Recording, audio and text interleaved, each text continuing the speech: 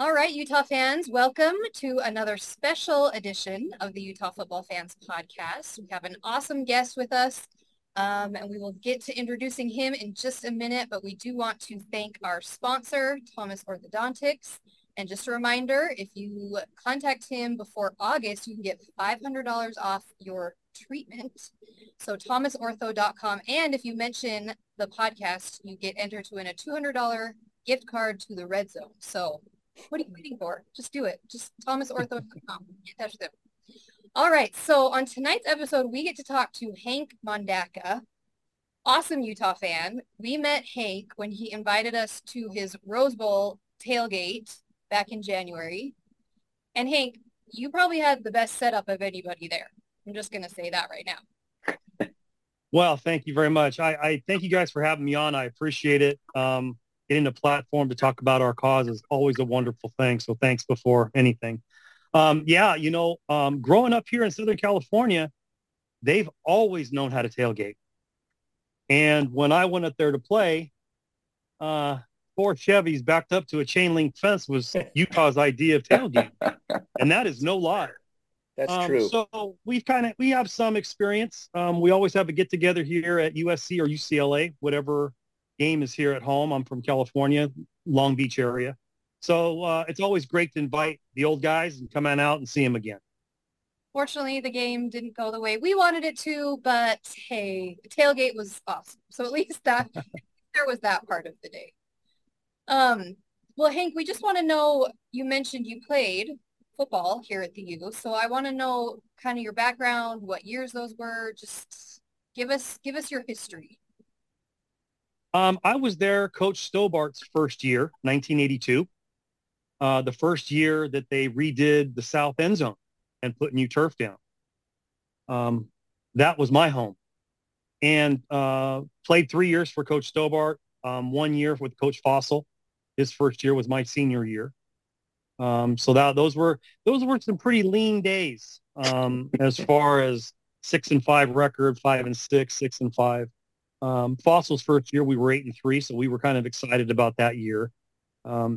We had a chance to go to a bowl game, but back then they picked bowls based on who you can bring, and it was all about the dollar. So we were looked over pretty regularly, but it was a great experience coming from California.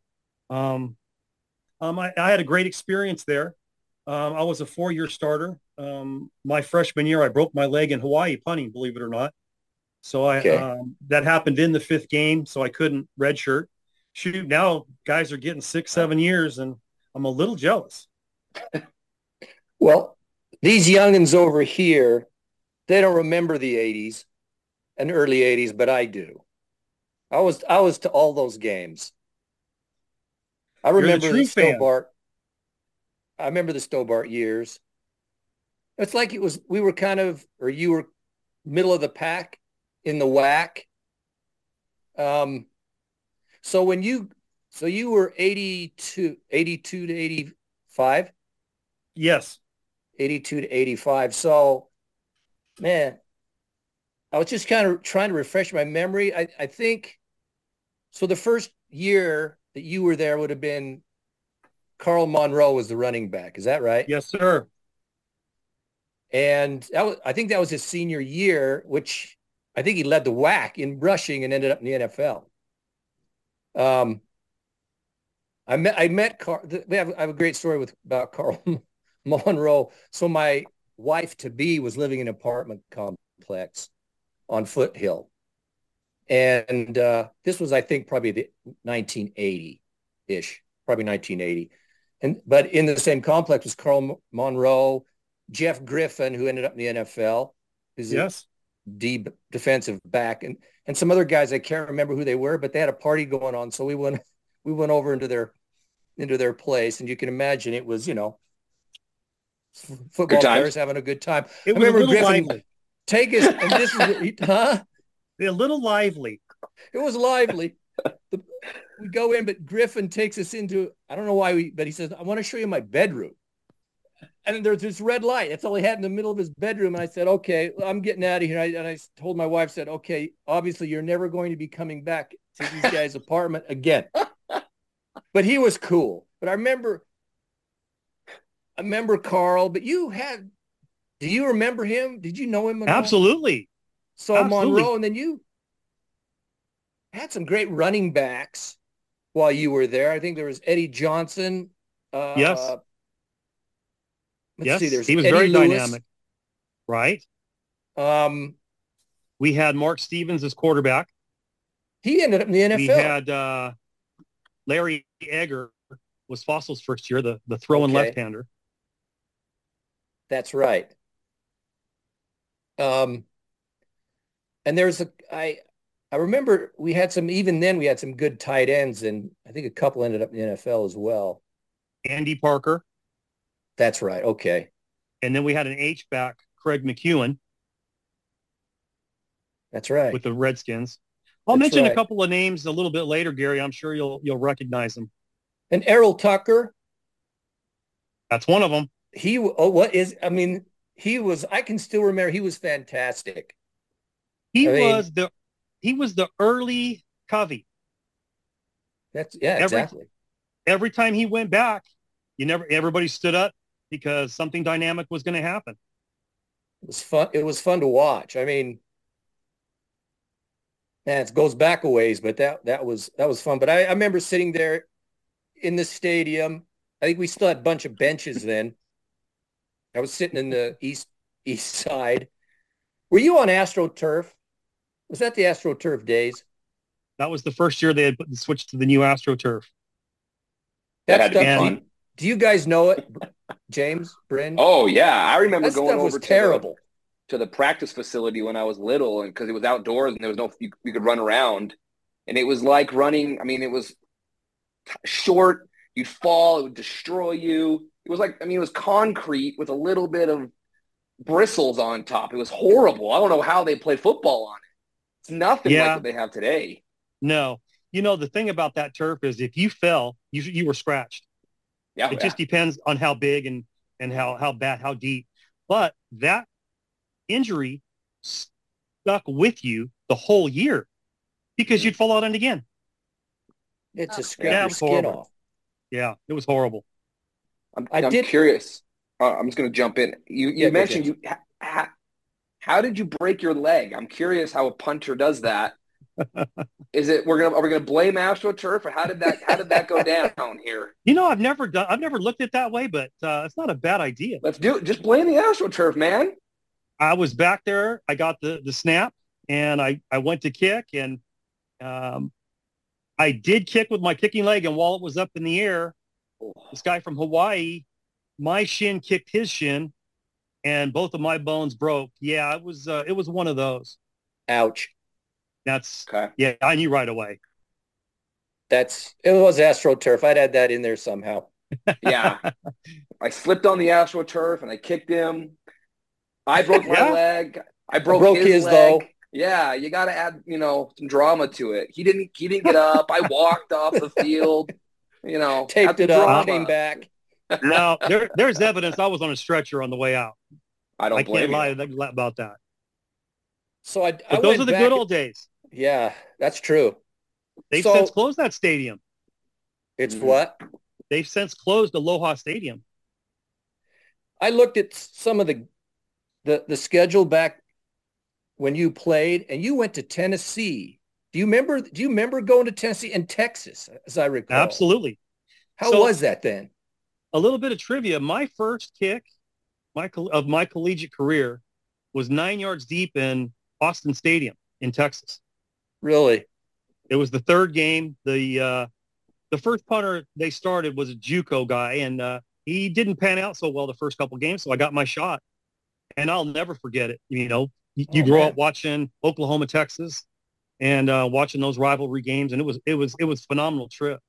Tennessee was, I think there were 102,000 fans there. They sell out every game. It's amazing. And it was so loud that when they did the wave, when the wave was on the other side of the stadium, you couldn't talk to anybody next to you. They couldn't hear you. Then when it got around to becoming in back of you, it hurt. You had to cover your ears. I've never sensed anything like that before.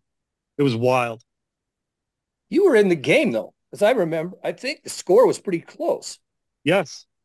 Yeah, we tried. Let's see, we tried an onside kick with about a minute 26 to go. Okay. Yeah, I did see where Arizona came in to this. Well, maybe did they play you at the stadium here? Were you in Arizona? I think they were ranked at the time. right. Pretty We well went to handled us. Arizona. Okay. What was it like playing the Pac-10 teams? I mean, as It's far as Pac-8 back then, wasn't it? It would have been the Pac-8. It was before the Pac-10, that's Pac-10 right? included Arizona and ASU. Okay. Oh, okay. I'm wrong then. So Okay. It was Pac-10. it was something else. Growing up here in California, we all knew what the Rose Bowl meant. Yeah. There was no doubt about it. That was the reward for winning this Pac-12. And I grew up a USC fan as a kid. The day that Utah went to the Pac-12, I went through the house and grabbed everything maroon and gold I could find and just threw it away.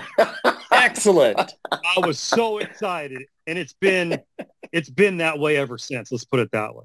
Excellent. But back then, you got a chance to go play a Pac-10 school, and just going to play Texas, just like going to play Tennessee, the upper echelon, and here we come from the WAC. We just tried to hold our own and put up a good fight. Yeah. I I'm saw where you curious. beat Washington State. Bren's at it again, isn't she? Bryn, what are you doing? Bryn, Blame it is all. Bryn even here? I'm here. You guys are taking all the questions. Hey, we're just riffing it. It's We're just riffing it here. it's just Gary reliving the good old days over here. I also It was the good old days, but we lost a lot of games too. Yeah, yeah. All right, I'm back. All right. I'm curious, Hank. Obviously you mentioned what it was like to play the Pac-10 back in your days, right? And then what the reward was for the Rose Bowl. What's it like for you to see your alma mater now go, back to back Rose Bowls? I mean, your days of 6-6 kind of football and the WAC to the Mountain West. I mean, that's got to be pretty dang cool for you. It's a little bit more than pretty dang cool. You're Pretty very damn prideful cool. of Is that your alma good? mater, and to see them come in and earn their Yeah. way, because that's the way you got into the Rose Bowl. You had to earn it. So I knew what it meant, and it was a sense of much pride, to see them and where they've come from and how hard they've worked. They deserve it. They really do. All the guys, we had a good turnout the first year. We didn't see you there at that first one, but we had another great turnout, and we had a blast. It brings that brotherhood together. When you play, you form lifelong friendships with your teammates, and those guys will always be my brothers. And it's always good to see them. And an event like that just brought them out of the woodwork, really. Yeah, it's cool. I mean, from my generation growing up, you walk around the Rose Bowl stadium, both Rose Bowls, and you're seeing former players that you recognize from the last, 30, 40 years, all the way through players that played at the Sugar Bowl, era, that they were at the Rose Bowl games. I mean, I think it means a lot because everybody through those generations kind of have a little bit to do with where Utah football is right now, which is, I think, pretty neat. Yeah, it is. when you come back to Salt Lake for games, do you get to go see all of the facilities that now the football team has? And how does that make you feel compared to the locker rooms that you versus what they have? The first tour I took, Sean Farrell, who works in the administration up there at the U, took me on a tour, and he asked me the same question. So, what are you feeling? I said, this is really, really weird, because all of my memories are of a certain place, certain walls. And that was home for all my thoughts. Whenever I thought of Utah football, it was at the stadium in that old South End Zone building with the new lockers. And when I look around now, I thought, you know what? This is not home anymore. It's a 5-star hotel. But they deserve it. They've earned every bit of it. And, wherever the Pac-10, 12 ends up, man, I'm very proud of where they came from, and I will continue to be very proud. Where did you guys practice? I'm trying to remember. What? We practiced on the field next to the Hyper Building and the Huntsman Center. Okay. Yeah. Okay. That's what I remember. Right next to Van Cott Hall, if you really want to go back. There was an elevated grass field, and that's where we practiced on grass. And then when we had a turf game, we would take buses. We had an old red school bus that the GAs used to drive, and they drive us from that locker room in the Hyper to the stadium and back. Yeah. Every day. A lot has changed. I remember those. Of course, I've been going to Utah games my whole life. So I was as a little kid, and the whole transformation of the stadium from when it had the dirt track in there, and there was nothing on the south side. Yeah. But I do remember the locker rooms were on the south side on both sides of the stadium, and they were like, what they reminded me of was like it's just cinder block rooms or something in the old days. You're exactly right. I wish I had an old picture. Yeah. Of those, because that would be very, very valuable. It reminded me of of an old prison locker room. Yeah. I mean, can see that. That's the best way I could describe it when I saw it. Yeah, it's cool. We appreciate you and the good old days. Good old days. It's just setting the stage, though, and the whole development, because so there's Stobart, and then we got the Fossil. So we had a pretty good season your first year, but I think it tanked out on the next year, if I recall. I think we won. There we go. One game or something on Fossil's second year, but you were gone at that point. Then wasn't after Fossil, that's when we got Coach Mack. I think that's right. Yes. Then it just kind of, the progression kept going and with Coach Mack, and then Urban for the short period, and then Witt. And it's an amazing story, Utah football, and you're a big part of it. And your generation guys that played there. I mean, there was a lot of talent. When you go back and look at the players, it just wasn't as throughout the team. You averaged, 40 yards a punt, something like that? It seems like almost 40 yards a punt. Yeah, something like that. Gary, my claim to fame my senior year was before this record was kept. I had the most punts inside the 20 at 36. And that number is still intact to this day. No kidding. Zero touchbacks. That's big. Yeah. I know James doesn't believe me, but that's the truth. I'm going to Google that. I had zero touchbacks. I'm going to look that up. Coach, my punting coach, Sean McNabb, who also coached the tight ends at the time, he told me, kick it out of bounds. Let the refs decide where they wanted to put it. And don't let the bounce. Google it, James. I'm looking it up right now. Oh, are you really? We're going to verify that. I mean, I kind of believe him, but, we don't just take everyone's word on this podcast. We're all about facts and data points here. Yeah, well, the good old days. It was good. Well, let's talk about all the great work you have done and what you're going to do. Yeah. 5 years ago, I became a part, if you don't mind, Bren. Go ahead. I became a part of a nonprofit called Football for Life. Football for Life wanted to help the poorest high school in the nation, and it just happened to be on a reservation in South Dakota called Pine Ridge Reservation. And we went there. We've been there for 4 years now. This will be our 5th year. And it was very eye-opening. Our intent was to get 10 coaches together and go help their coaches with whatever they needed help with, and they needed a lot. And their players, all 23 strong, needed some support as well. So we were able to go in there and make a little bit of a difference.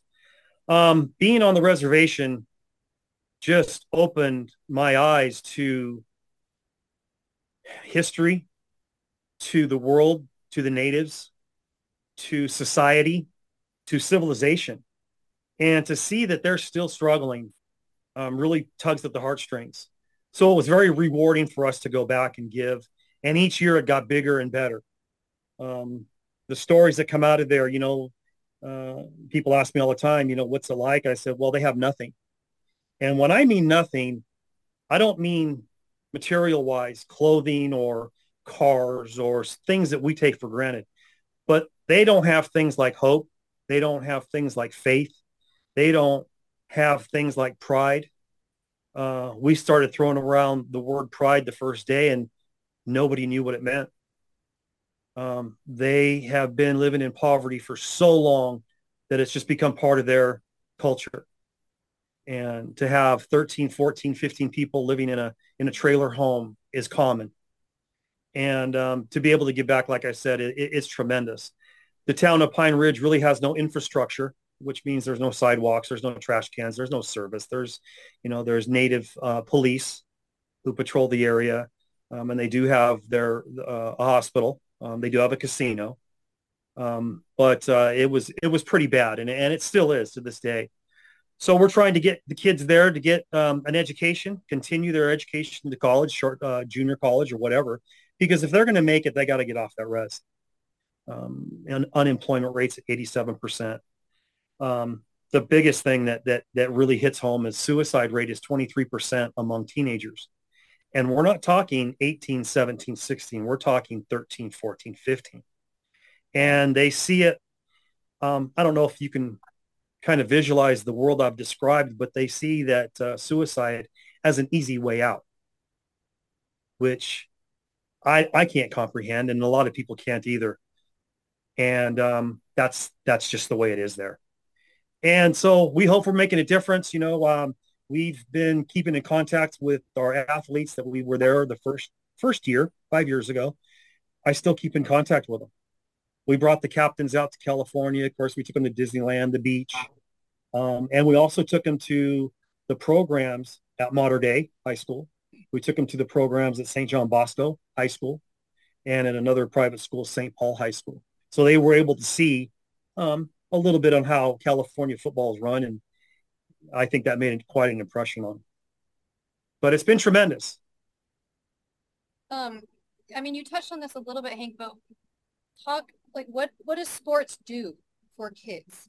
As somebody who played sports into college, but what does sports do for these kids?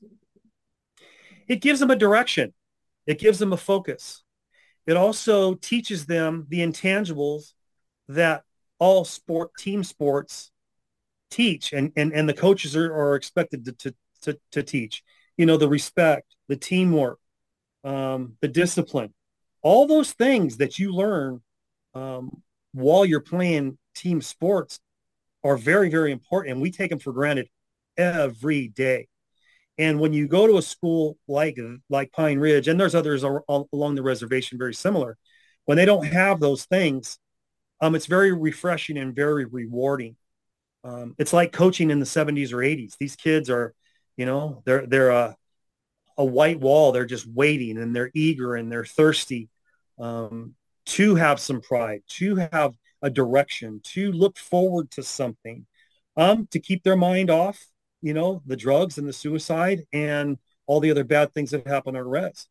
One funny thing, again, maybe hard to comprehend, but there's no gangs on the reservation because there's not enough money to sell drugs. So if you have no money to get, there's no gang, there's no claiming, there's no warfare, there's no gang warfare. Basketball is their big sport. The res ball, if you guys have ever heard that, they love it. And football is secondary at those schools. So there are basketball players that transition into football, but there are some that do not. So multi-sport, keep them busy throughout the whole year. That's the goal. Well, you've given us kind of a little history of how it started, but how the foundation now expanding and possibly bringing in this Utah football tie to it. Well, when we started out, we had myself and two others from the U program, Jeff Reyes, who I'm sure Gary remembers. Jeff Reyes was an all-WAC defensive end. Yeah, I remember. I believe he was an All-American honorable mention. His claim to fame was an NCAA record of 5 sacks in one game against Hawaii. And he's on our coaching staff, as well as Dave Cullity. Dave Cullity was a offensive tackle during my years. They're both my age. And he went on to play for the 49ers and the Cleveland Browns and went to the Super Bowl with the Niners and got a Super Bowl ring. And they've been on our staff. And we kind of got together and said, it was a thought about a year and a half, 2 years ago, and it's happening this June, June 28th and 29th. We're going to take a group of coaches up to the Uinta Ora Reservation, Ute Nation, and we're going to be at Union High School. The athletic director, Jesse Fieldstead, I'm sorry, and the new head coach, Dustin Long, have invited us to come and use their facilities. Phenomenal facilities. If you guys have ever seen them or been out there, I they haven't. have full aluminum bleachers. They have a full turf field with a rubber track. They have indoor football facilities. So we're going to bring our staff to the campus and have a 2-day football camp to teach technique, to teach whatever it is else they need help with. But to give a little little insight on what it's like to continue your career, if that's a choice you are looking to make, given by some former pro experienced athletes. This past week, we just announced the addition of Earl Tucker. He reached out and wanted to be a part of this thing and heard about the good things we were doing back in the mid 80s. And he was a DB as well. And we're happy to have him on board. He's gonna bring a tremendous amount of wealth on technique to these kids. Yeah. The second half of this camp is going to be geared towards the kids. We asked our representative there on the reservation, Cameron Kutch from the Kutch family. His dad is Forrest Kutch, who happens to be on the University of Utah President's Council. And I started with them and said, what do you guys need? And they said, well, we'd like to see the young kids get involved so they're not so intimidated to go out to athletics when the time comes at the high school. So the goal is to get some 5th, 6th, 7th, and 8th graders out to run around, meet some of the high school kids, get some of the high school kids to take them under their wing, teach them leadership, bring them along. So it's a little easier transition than it has been for them to go out for athletics, and you never know what you're going to find.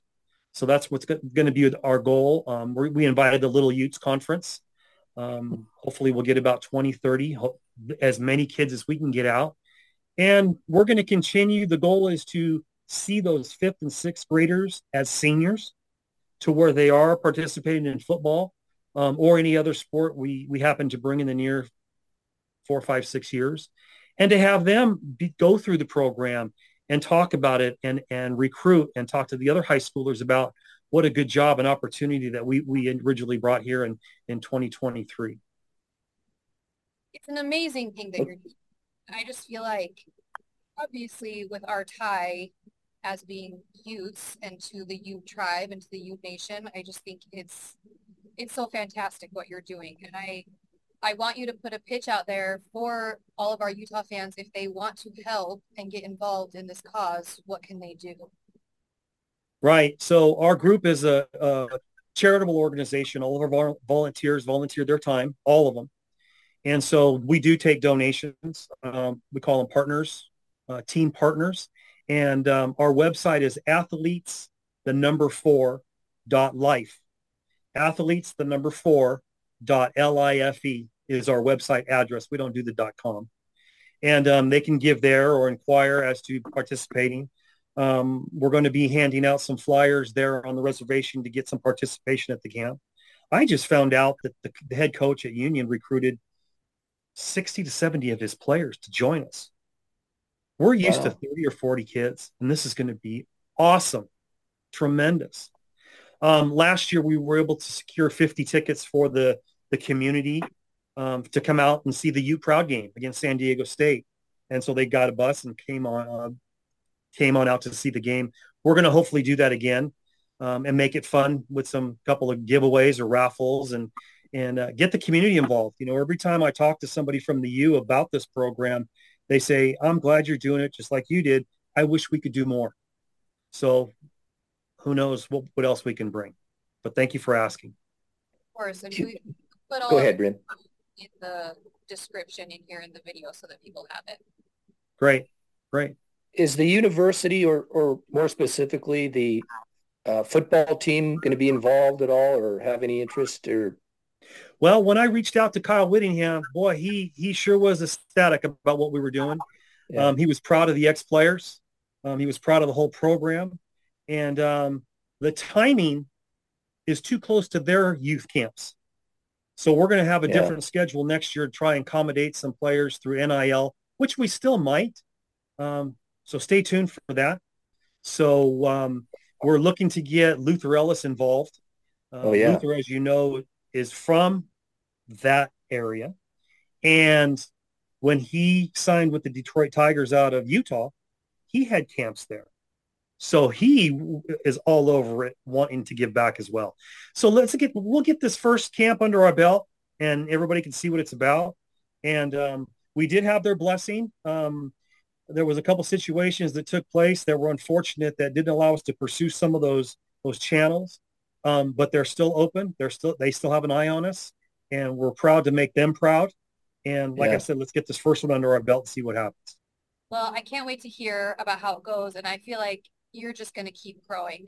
This is so amazing, and I hope anything that we can do to help, anything Utah fans can do to help, we're definitely going to push it out there. So, well, I think you just did. Having this platform to talk about it is all we can ask for. We do have someone on our committee from KSL, Michelle Bodkin, who has graciously given her time to come on out and join us. Oh, good. We're going to have the camera crew come out. So during those 2 days, be looking on KSL Channel 2 for an update. I wanted to also throw out part of our camp that I almost missed was mental health skills. Oh, good. Which are very important in today's athletics. We've recruited Lisa Mitzel. Gary, you might remember the name, the All-American gymnast from Utah. Okay. She is a mental health guru. She has a new company called Zen Tiger Mind. And she's going to come out and talk to the coaches and athletes at Union for about a half hour, 40 minutes. And then she's going to talk to the community, parents, and whoever else wants to listen for another 30, 40 minutes. We're very proud to have her on board. And a lot of people that I've talked to about this program are ecstatic about this type of offering that we're going to have available to everybody. Do you have other social media other than the website? Is there a Facebook? We do. We have Facebook, Instagram, Twitter. Perfect. We're on the Twitter. And I'll send the addresses to Bryn and have her post them. We'll put them up. That's great, guys. We appreciate you doing this for us. I don't know how much time we're going to have, but I'm going to be there all week. So I don't know if we can get together before or after just to say thank you. We're looking to get a little swag. So we might have a keychain or maybe some shoe threads to hang out. And that'd be great. Anyway, you know what? Thank you, guys. It was great meeting you at the Rose Bowl. Something told me that wasn't going to be the end of it. I don't know what it was, but meeting with Bren a few weeks ago solidified that, and I've offered my time and help. She sent me along some content that I'd love to help you guys with, and it could be a big win-win situation. So thanks again. Appreciate it. We appreciate it, and thanks for all the good that you're doing. It's fantastic. Thank you very much. All right. Thanks, Hank.